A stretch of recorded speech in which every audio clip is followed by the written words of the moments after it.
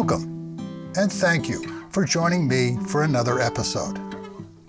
My name is Stefan Van Norden, and this is Nature Revisited. Today, we are speaking with Daniel Berthold, philosopher, professor, musician, and a dear friend.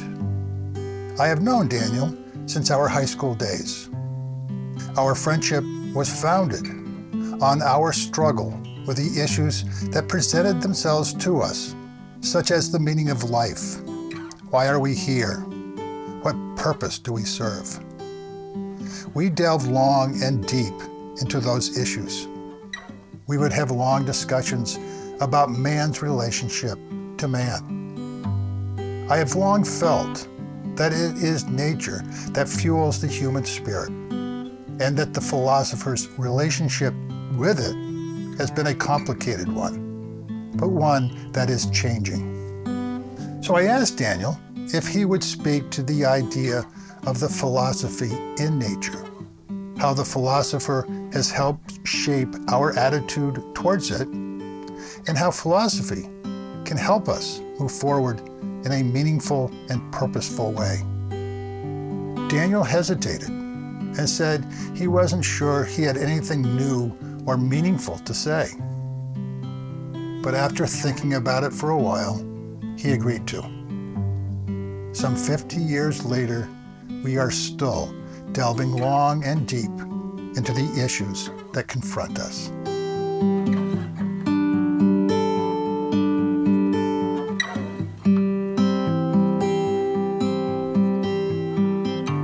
You know, I just took a stroll through my garden, and I noticed there was a lot of weeds. But I also noticed there was some philosophy in there. Can we talk about that? Yeah, philosophy in nature. I think the most obvious way in which philosophy is in nature is because philosophers who do philosophy are in nature. They're not somehow floating above or beyond it. The question isn't so much whether we are in nature, but how. More interesting, and maybe the sense in which you're getting at it, is the idea that nature itself is in some sense philosophical.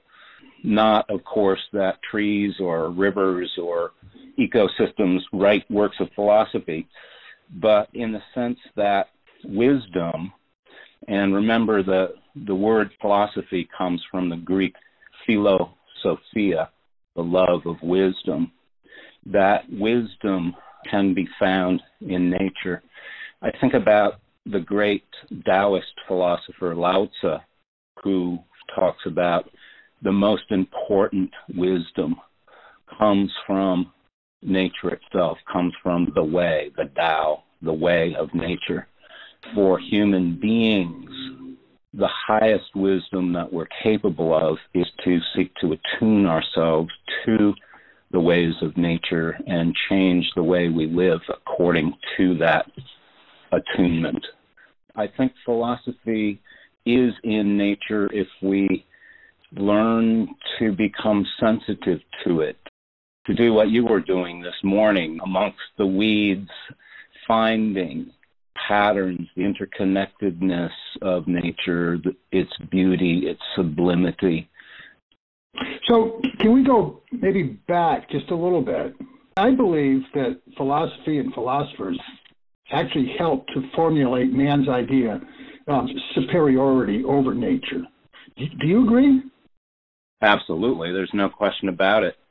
So the great tradition in Western philosophy, at any rate, certainly there are exceptions in the East, if you think about Buddhism or Taoism, which are very nature-centered philosophies, or if you think about Native American philosophies or other indigenous cultures. But the dominant canon of philosophy, of Western philosophy, has been straightforwardly anthropocentric until, really only 50 years or so ago. You know, philosophy centrally involves the question of how we ought to live. Anthropocentrism, the human-centered view, assumes that it's really only human beings that have inherent value, and that nature is necessary for us, but it has no value in itself. That perspective, dominant over centuries, it's hard to argue that it hasn't seeped into the whole sort of cultural and economic and social way of comporting ourselves towards nature and reducing nature to what Heidegger calls a giant gasoline station.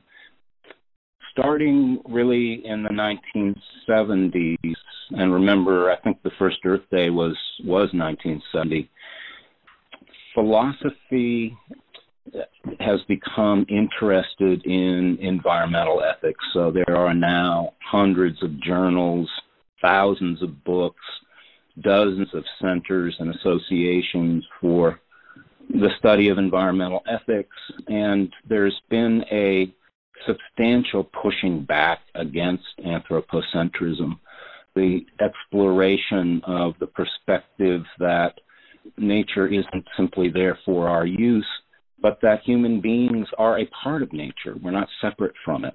We're interconnected and dependent on not only each other, but the earth. Certainly not all philosophers have moved in this direction in their thinking about nature, but many have. Philosophers, like the poet, tend to speak to the world. They don't speak to a single audience. Do you see that they have a responsibility to try to change our collective view on our changing relationship to nature? That's a great question, and it's a vexing question because philosophy has become, as opposed to what it used to be, very much an academic discipline, very much sort of professionalized, philosophers writing for each other, writing technical journal articles and books. We've forgotten that Socrates never wrote anything. He went out into the public square and talked with anybody.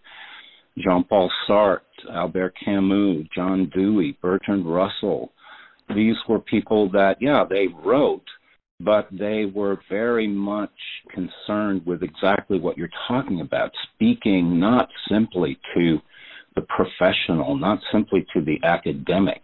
Sartre and Camus were not academics at all.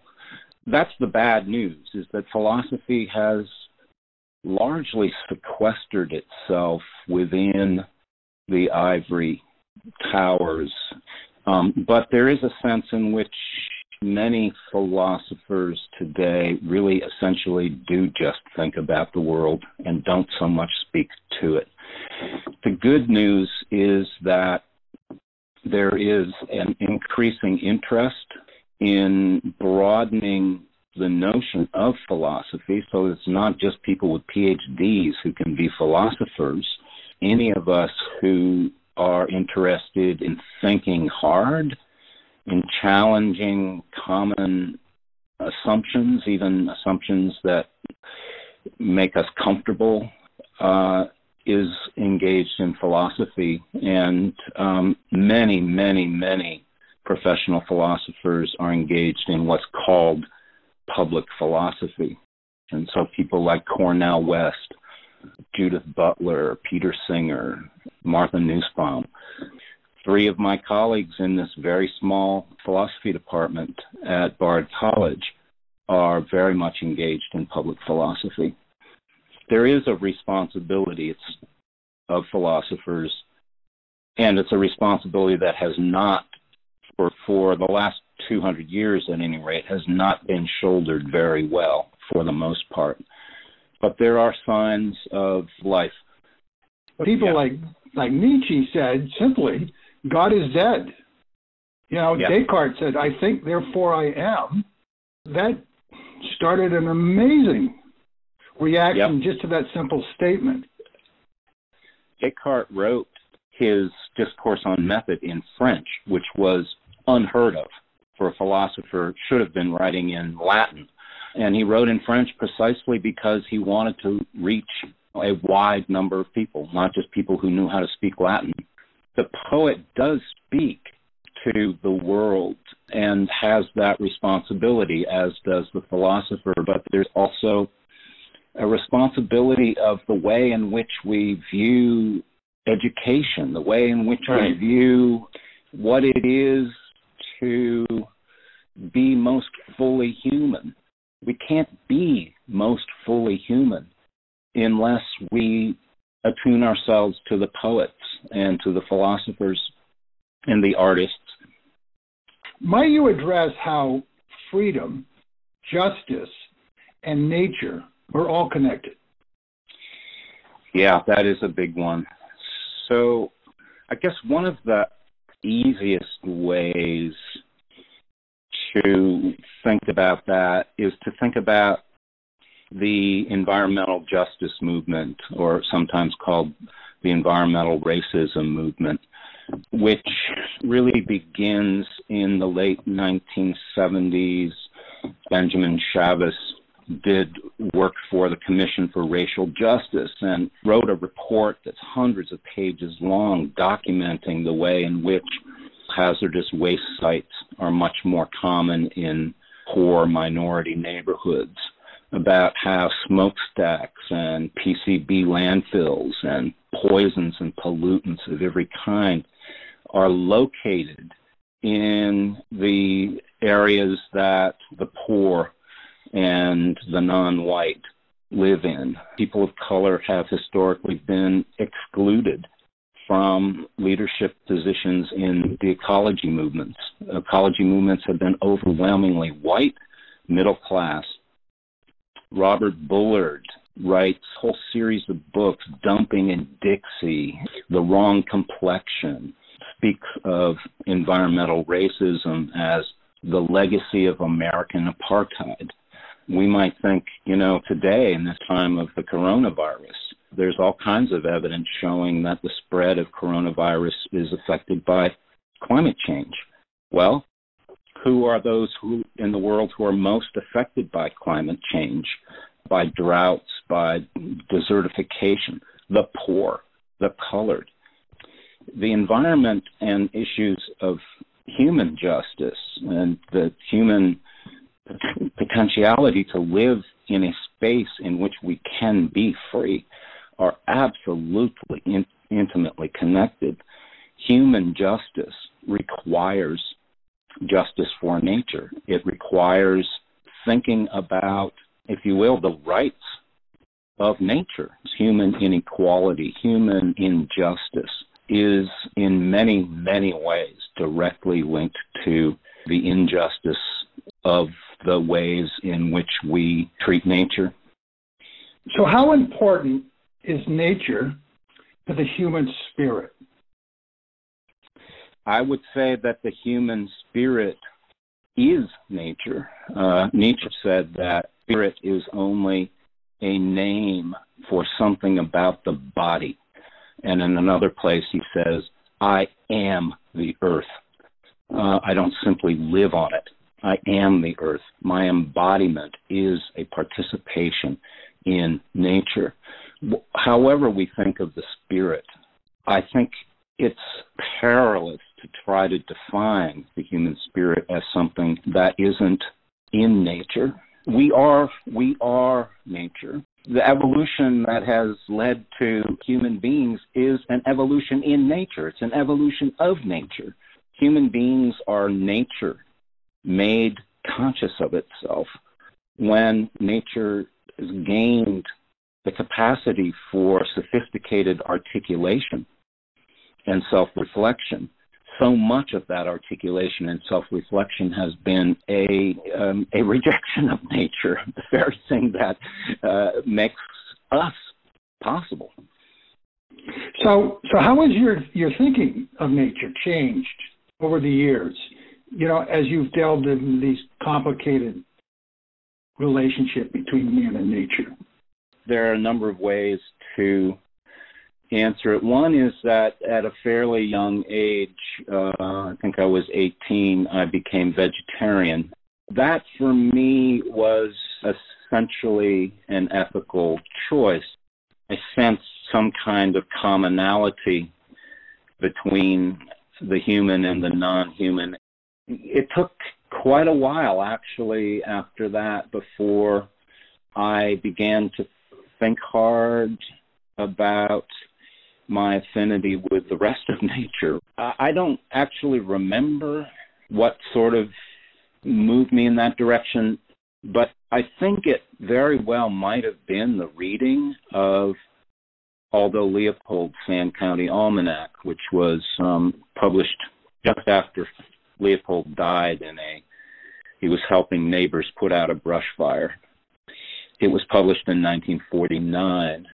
Just an absolutely beautiful, poetic, impassioned description of his various experiences in nature, written in such a way that it's almost impossible not to kind of say, oh my God, I need to go for a walk.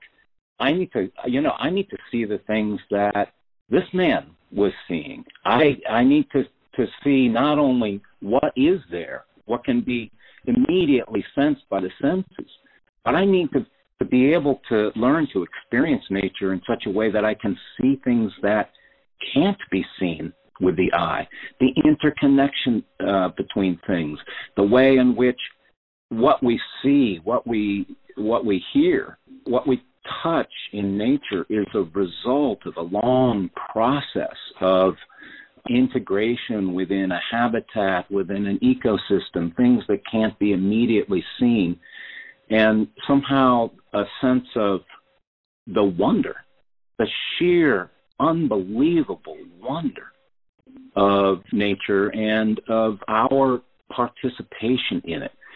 This is a good example somehow of this kind of dialectical relationship between thinking, which is one of the things that philosophers are supposed to do and are supposed to try to do well.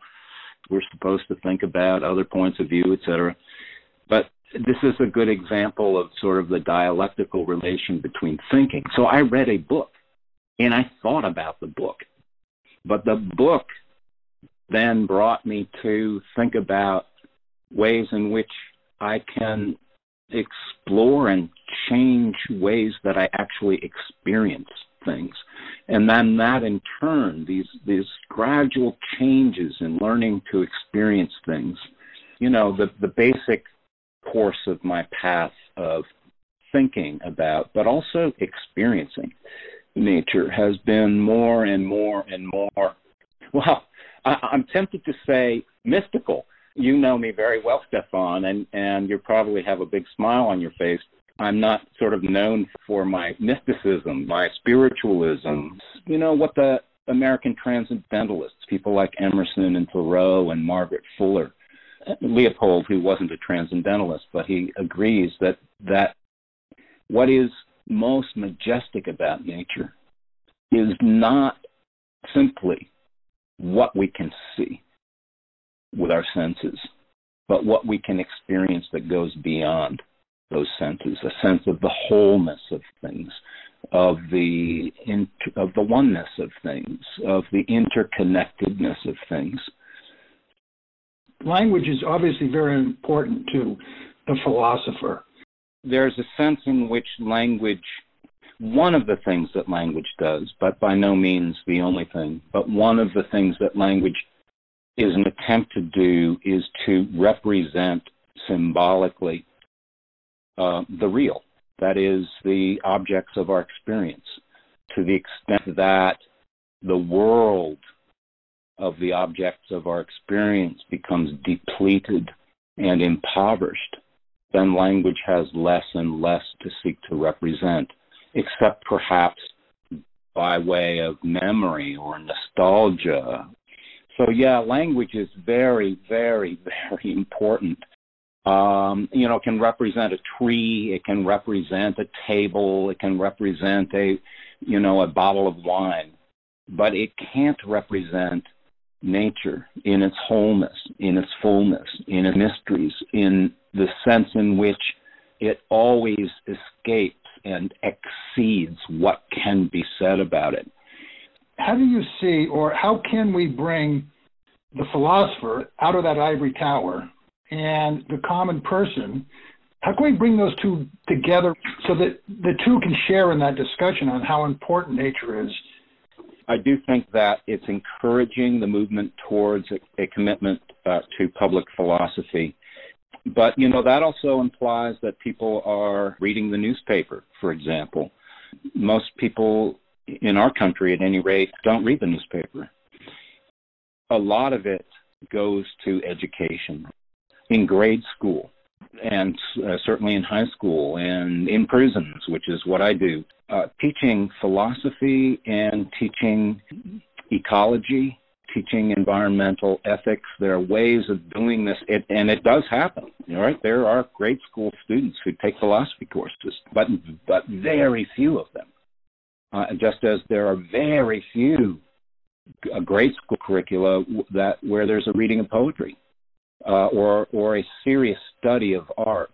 I think that education, if done well, which is not an easy thing, but it can be done, it does happen, is a huge resource for progress in terms of bringing dialogue between philosophers and I'm going to say other people, although again, I think that we are all at least potentially philosophers. It just requires that we commit ourselves to thinking hard and to being genuinely open to the perspectives of others, and that we examine the assumptions that we have, really, as Nietzsche put it, in a merciless way. We shouldn't make our assumptions be our friends. Education is the place where that can best happen.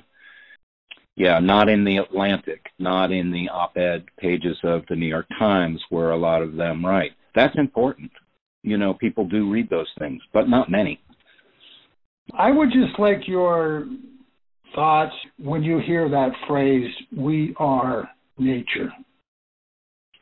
Yeah, I think so. We've touched a bit on certain ways that I understand that we are nature, in the sense that, in a very obvious sense, it's not like we're over here and nature's over there. No, we're in the same space. Our very existence is a result of natural evolution, the evolution of nature. It's a perversity of human culture that we have come to ignore the obvious. We are nature. But I would say that human beings are nature in a different way than other beings are nature. So that our place in nature is in some ways different. Humans, to state the obvious, are uniquely able to have an enormously destructive impact on the rest of nature. I think it might be Edward Abbey in Desert Solitaire said that if the human race were to disappear overnight, the rest of nature would breathe a sigh of relief. How many of the 10,000 species that we're losing every year are a direct result of human impacts? A very, very, very large percentage, perhaps 90%. We human beings have a kind of responsibility towards the rest of nature. Leopold said, we need to come to think of ourselves as being fellow citizens of nature, not its conquerors. So we have a kind of responsibility towards our fellow citizens that other species don't.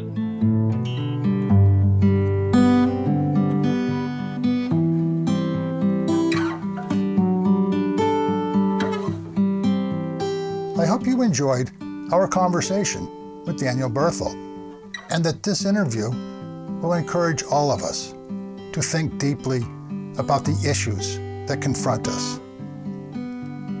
I would also like to thank Daniel, not only for this marvelous interview, but also our long-lasting friendship. The music was composed and performed by Daniel Berthold. And if you enjoyed this episode, please share with family, friends, and colleagues. You can also subscribe to Nature Revisited on your podcast server. Nature Revisited is produced by Stefan Van Norden and Charles Gagan. And if you would like to support Nature Revisited or share your thoughts and comments, please visit NordenProductions.com. That's Norden, N-O-O-R-D-E-N, Productions.com. And I hope you will join me for our next episode. And until then, remember, we are nature.